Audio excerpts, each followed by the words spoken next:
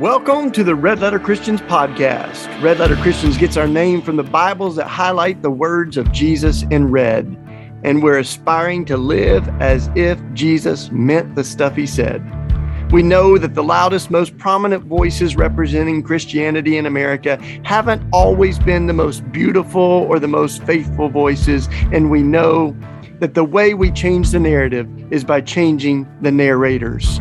We are committed to amplifying the voices of people who are dedicated to Jesus and to justice. How much longer will justice be?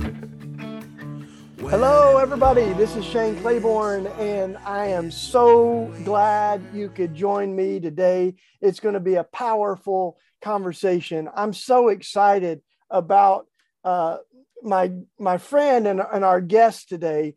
Her name is Ebony Twilley Martin, and she is the co-executive director of Greenpeace and Greenpeace in the USA. But Greenpeace is a legendary organization, an international enterprise, Sister Ebony. And I'm so glad you could join me. Thanks for being here.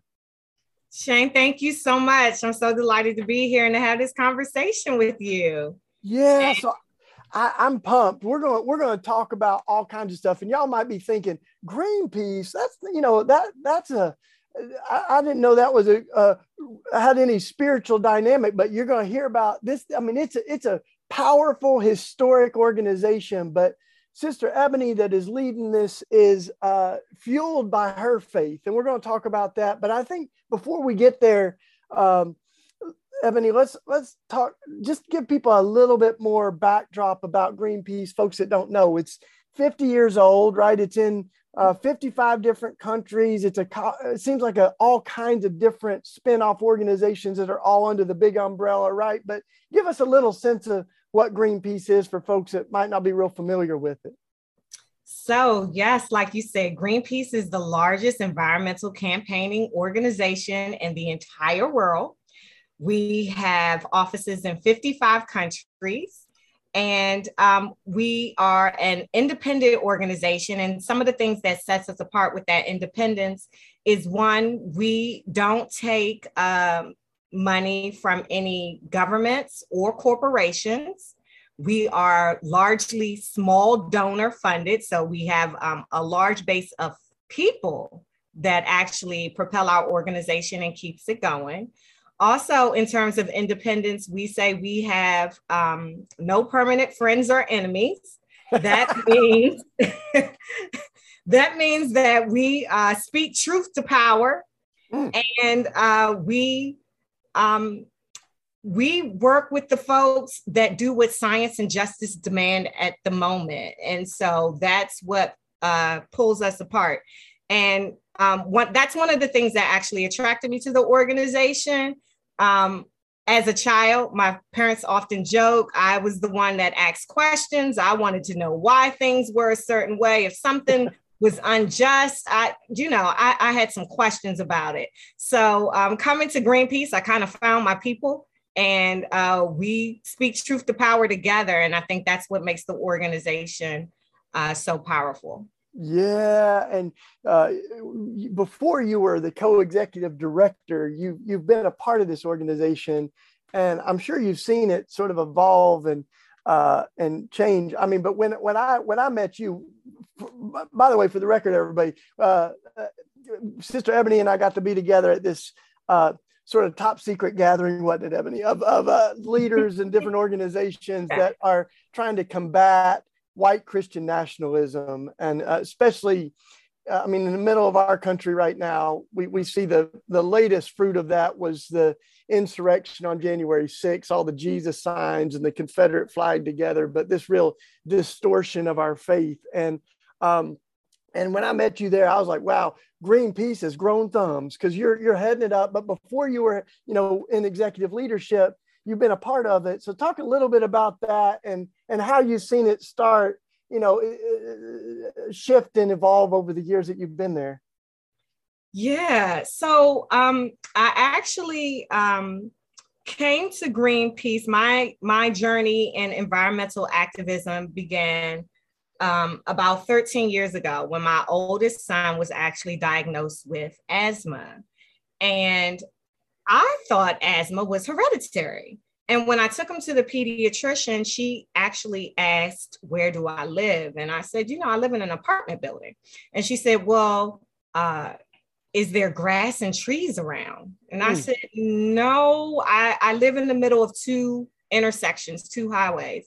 And so she said, it's probably the pollution from the cars and the exhaust that was causing his asthma. And so as I began to research, I learned that Black children are more disproportionately impacted by asthma. And that is one of the direct links from it is actually environmental pollution.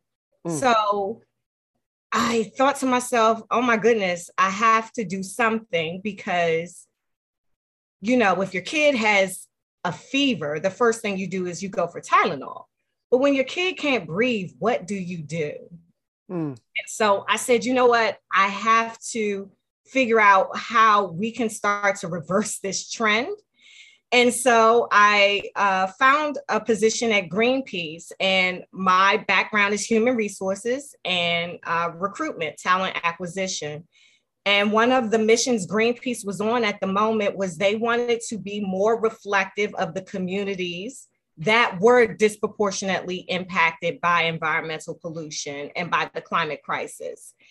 And so they asked me, well, how do we diversify our staff and in turn diversify our movement?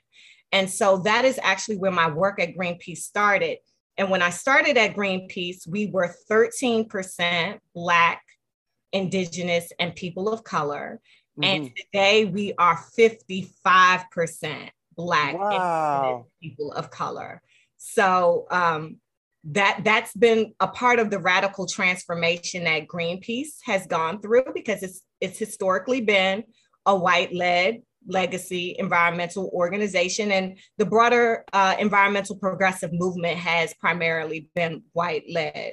But to combat the climate crisis, we actually have to go to the folks who are most impacted for the solutions. And I think that's a part of the progressive environmental movement, that's something that we're waking up to and realizing that. And so Greenpeace has been on the forefront of doing that work. And so that's how I landed at Greenpeace. Ooh, come on, I love it. And I think any organization, part of what leadership is we tend to reproduce who we are, right? Like in organizations, and so to hear how that has changed, because and that's where in my neighborhood, I'm looking out the window, and we've got on the north side of Philly, we're trying to plant community gardens, but we've got a lot of challenges. We got this rat infestation, we've got the opioid crisis, abandoned house, and all that stuff. And across the river, we've got a community in Camden, which at one point was one of the most polluted zip codes in the country. Yes. And not coincidentally, almost entirely African-American community in Waterfront South there, where there's brownfields and toxic sites that dumped right on this neighborhood there. So, it's incredible to hear about what puts the fire in your bones. Because I think, your son's asthma and the neighborhood, the communities that you see, of course, immediately think of places like Flint and polluted water, but even just right here, in your backyard. In our backyard, our schools still have lead in them. This school right here doesn't even have air conditioning. Wow. And the kids get let out when it gets more than 104 degrees. We got money for bombs and wars, but we ain't even got air conditioning in our schools, and the roof's leaking in the high school or in the elementary school here. So that's, but that makes so much sense. And yet when you think of Greenpeace, I think of, and I'm sure some people think of, really kind of wild, extreme direct actions that, kind of get the headlines, the resist flag that was dropped above the White House, the interruptions of folks that are polluting land or poaching whales. I don't know. Those are the things I think of historically. And that's a part of it. I've been arrested. We've done a lot of those direct action. I have friends that have done those banner drops, but you're going deeper, it feels like, right? That it's not like either or, right? But you finding out how we integrate that so that it is about real people in our lives, real communities that are impacted by environmental racism and things like that, right?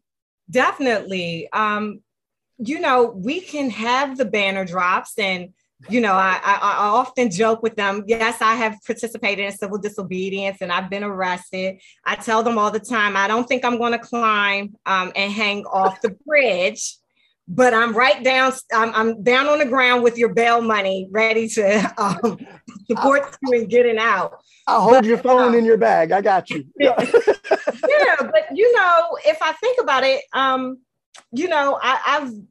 was brought up in the apostolic faith, and one of the first commandments that was given to Adam and Eve, to man, was to take care of the garden, to ensure that this beautiful creation that God gave us is sustainable, is resilient, is producing life. And, when we look at fallen creation and just the destruction in the land, and, just what you have spoken about, and it's just an ecosystem that perpetuates destruction, ecological destruction in many different ways. And I've said to myself, what is my role in bringing change and breaking the cycle? And my faith deeply roots me in that. If we look at the life of Jesus, he was brought here to break cycles of destruction. Come on. And he has empowered us all to do that.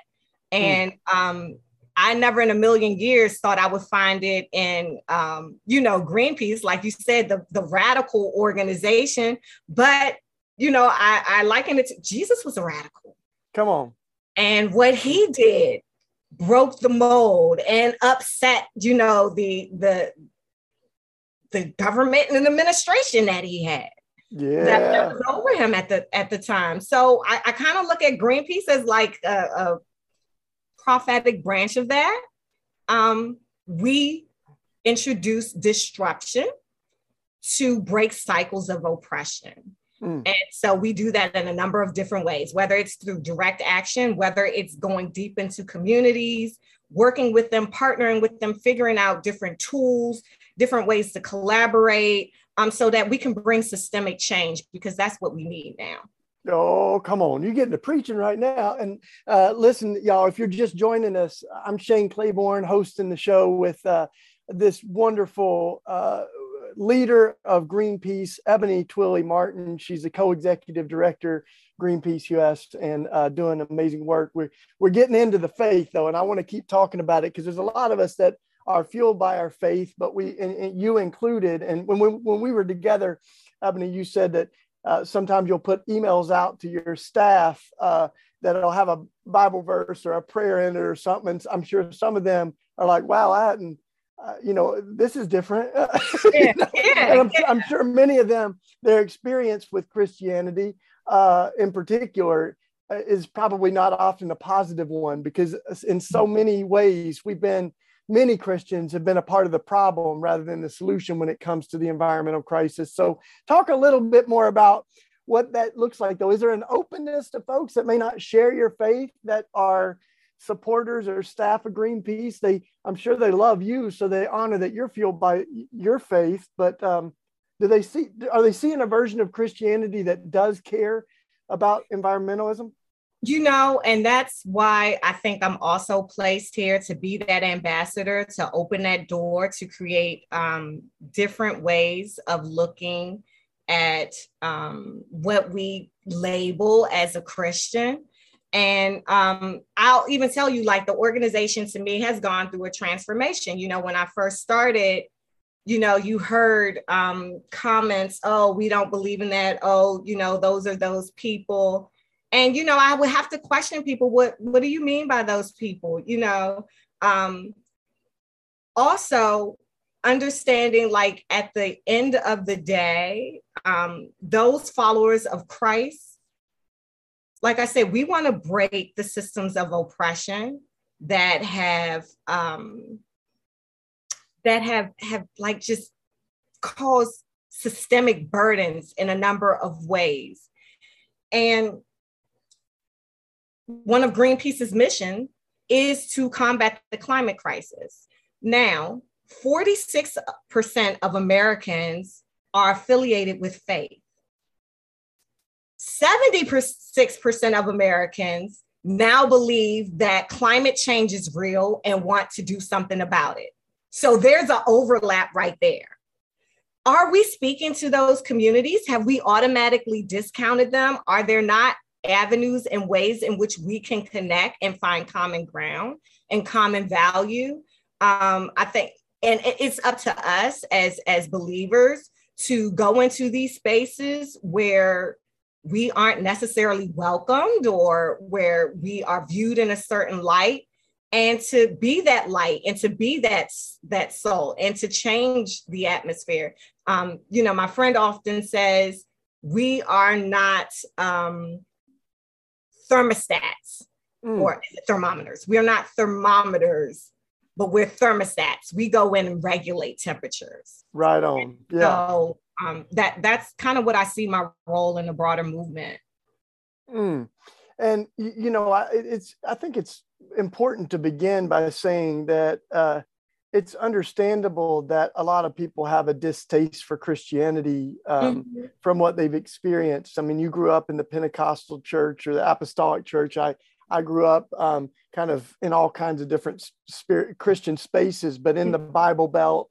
And what I began to see is that a lot of Christianity was about promising people life after death, while there's a whole lot of people asking if there's life before death, right? Like we're telling people that they can go to heaven when they die and ignoring the hells that they're living in right now. But when you look at Jesus's words, I mean, you already got into it. Jesus is talking about day laborers and widows and orphans and unjust judges and vineyard workers, and he's talking, and when he talks about the kingdom of God, which is, kind of feels like old language to us, but it was about God's dream coming on earth as it is in heaven. That's what he says, right? That we're not just using our faith as a ticket into heaven and an excuse to ignore the world we live in. But that's the version a lot of people have heard. Even worse than that, I heard, Ebony, I heard one preacher say, this world is not our home. That's why I can drive an SUV,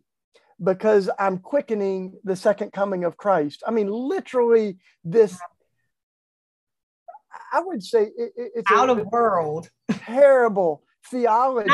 Not even biblical. Right. I mean, of all people that should care for the earth, you would think that folks that are worshiping the creator, right? That we should care about the creation. And this whole story, it begins in the garden. But if you read the whole story in Revelation, it's actually this city that is brought to life, that the vision of it is the new Jerusalem on earth, right? Where the tree of life is there and the river of life. It's all about life flourishing.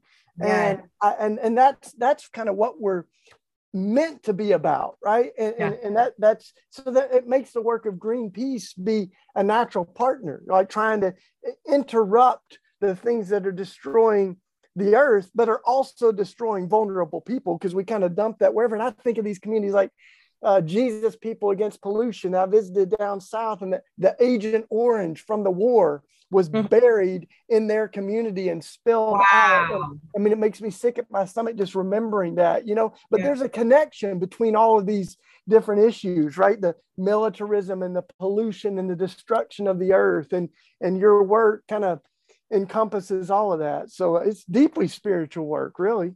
It is. And I prayed about it, and I think the last time we were together, one of my favorite Bible characters is Esther. And Esther also challenged systems of oppression for her people, and also brought about a change and even in administration, and ensuring her people were cared for. And the line that always sticks with me is, for such a time as this. I am here for such a time as this. And so when I wake up every morning, that's what I repeat to myself, even in those times where it feels, because you're looking at some of the rulings from the Supreme Court and what just happened with the EPA, and even the government's oversight of the pollution that these companies put out. And and it's easy sometimes to get to lose hope. Yeah, but yeah. I remember and I remind myself that I'm here for such a time as this. And my desire is to bring and create a larger movement that knows that they're here for such a time as this. And we can bring change. Yeah. And we do need to honor the urgency of what's at stake right now, when Dr. King said, 50 years ago, these are extreme times that we're living in. The question isn't whether or not we will be extremists, but what kind of extremists will we be? Extremists for love or extremists for hatred?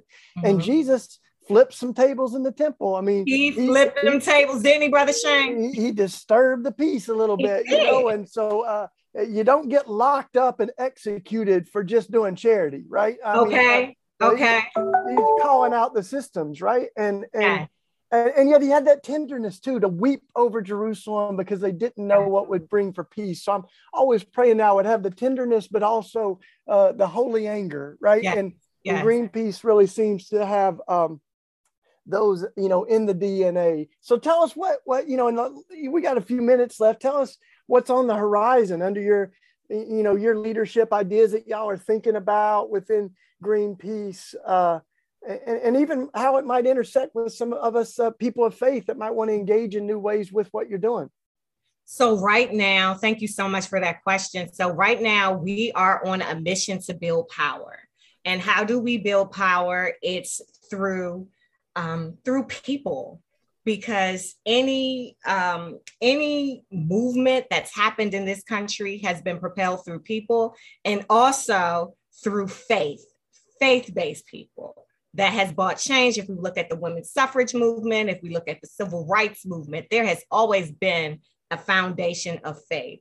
So some of the things that Greenpeace is working on in the future is we want to create a Greenpeace Clergy Council where we're inviting leaders of faith and their organizations to start to think about and strategize and conspire. How can we bring environmental justice to the communities that are most impacted? And we have an initiative that we're putting together now. So Brother Shane, I'm going to call you and I'm going to ask you to share with your listeners. It's called Planets in the Pulpit. Planets in the Pulpit, where we specifically want to go into churches and start to discuss with folks how we're looking at combating the climate crisis and how that aligns with that good book and what we've been called to do ultimately, and finding our purpose in that. It's so good. And, I think we're all trying to do our little part of the of what it's going to take to do a better job at caretaking for the creation. As you said, was one of our original vocations we're given by God, is to care for this earth. So, I've got my vermicompost and my worms back here. We got a compost and toilet, Ebony. We got all our community gardens we're trying to do, gray water systems, all that stuff. But we also have got to do the work to interrupt and confront the systems, because we can make good personal choices. We've got a sound system we use for our block parties. I mean, it runs off a bicycle, so the bike pumps. So we're like, if you want the DJ to keep we got to have somebody riding the bike over here. Get on the bike. So we need that creativity. We need to get our hands in the dirt and plant community gardens. But we've also got to do this work, right? Which Jesus also did.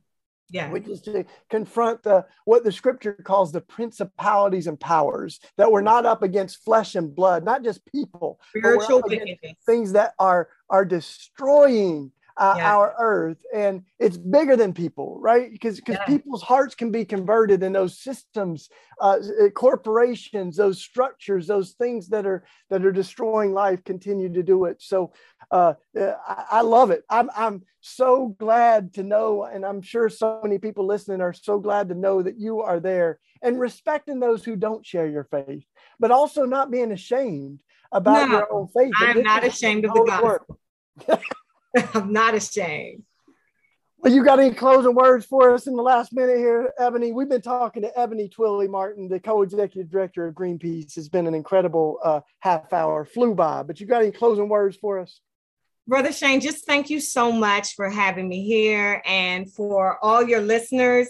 I invite you, go to our website, www.greenpeace.org. There is room at the cross, or in Greenpeace for you, as they would say.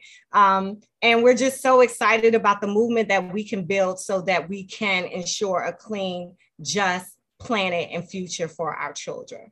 Let's do it. Come on, y'all. And, as we think of what it looks like to be God's people seeking God's kingdom, one of my neighbors said it well, Ebony. We were out here in the garden, and she said, I get what we're doing. I said, what? She said, we're trying to bring the Garden of Eden to North Philadelphia. That's right. That's right. That's what we're asking y'all. What would it look like for God's dream to be realized on your block, in your neighborhood, in your city? It doesn't look like kids that don't have the resources that they need in a school. It doesn't look like people getting shot in our streets. It doesn't look like these wars that are destroying so many lives, these corporations that have more money than they can imagine. So let's keep seeking the kingdom of God on earth. Ebony, thank you for showing us what it looks like. Thank you so much. We hope you've enjoyed this episode of the Red Letter Christians podcast. Too often, Christians have used our faith as a ticket into heaven and a license to ignore the world we live in. But at Red Letter Christians, we believe our faith is not just about going to heaven when we die, but also about bringing heaven to earth while we live. For more information on Red Letter Christians and upcoming events, additional resources, you can go to the show notes or our website, redletterchristians.org. You can also support Red Letter Christians by giving a one-time donation or becoming a monthly sustainer. Just go to our website and click the red donate button. Thank you for being a part of this conversation and for being a part of this movement.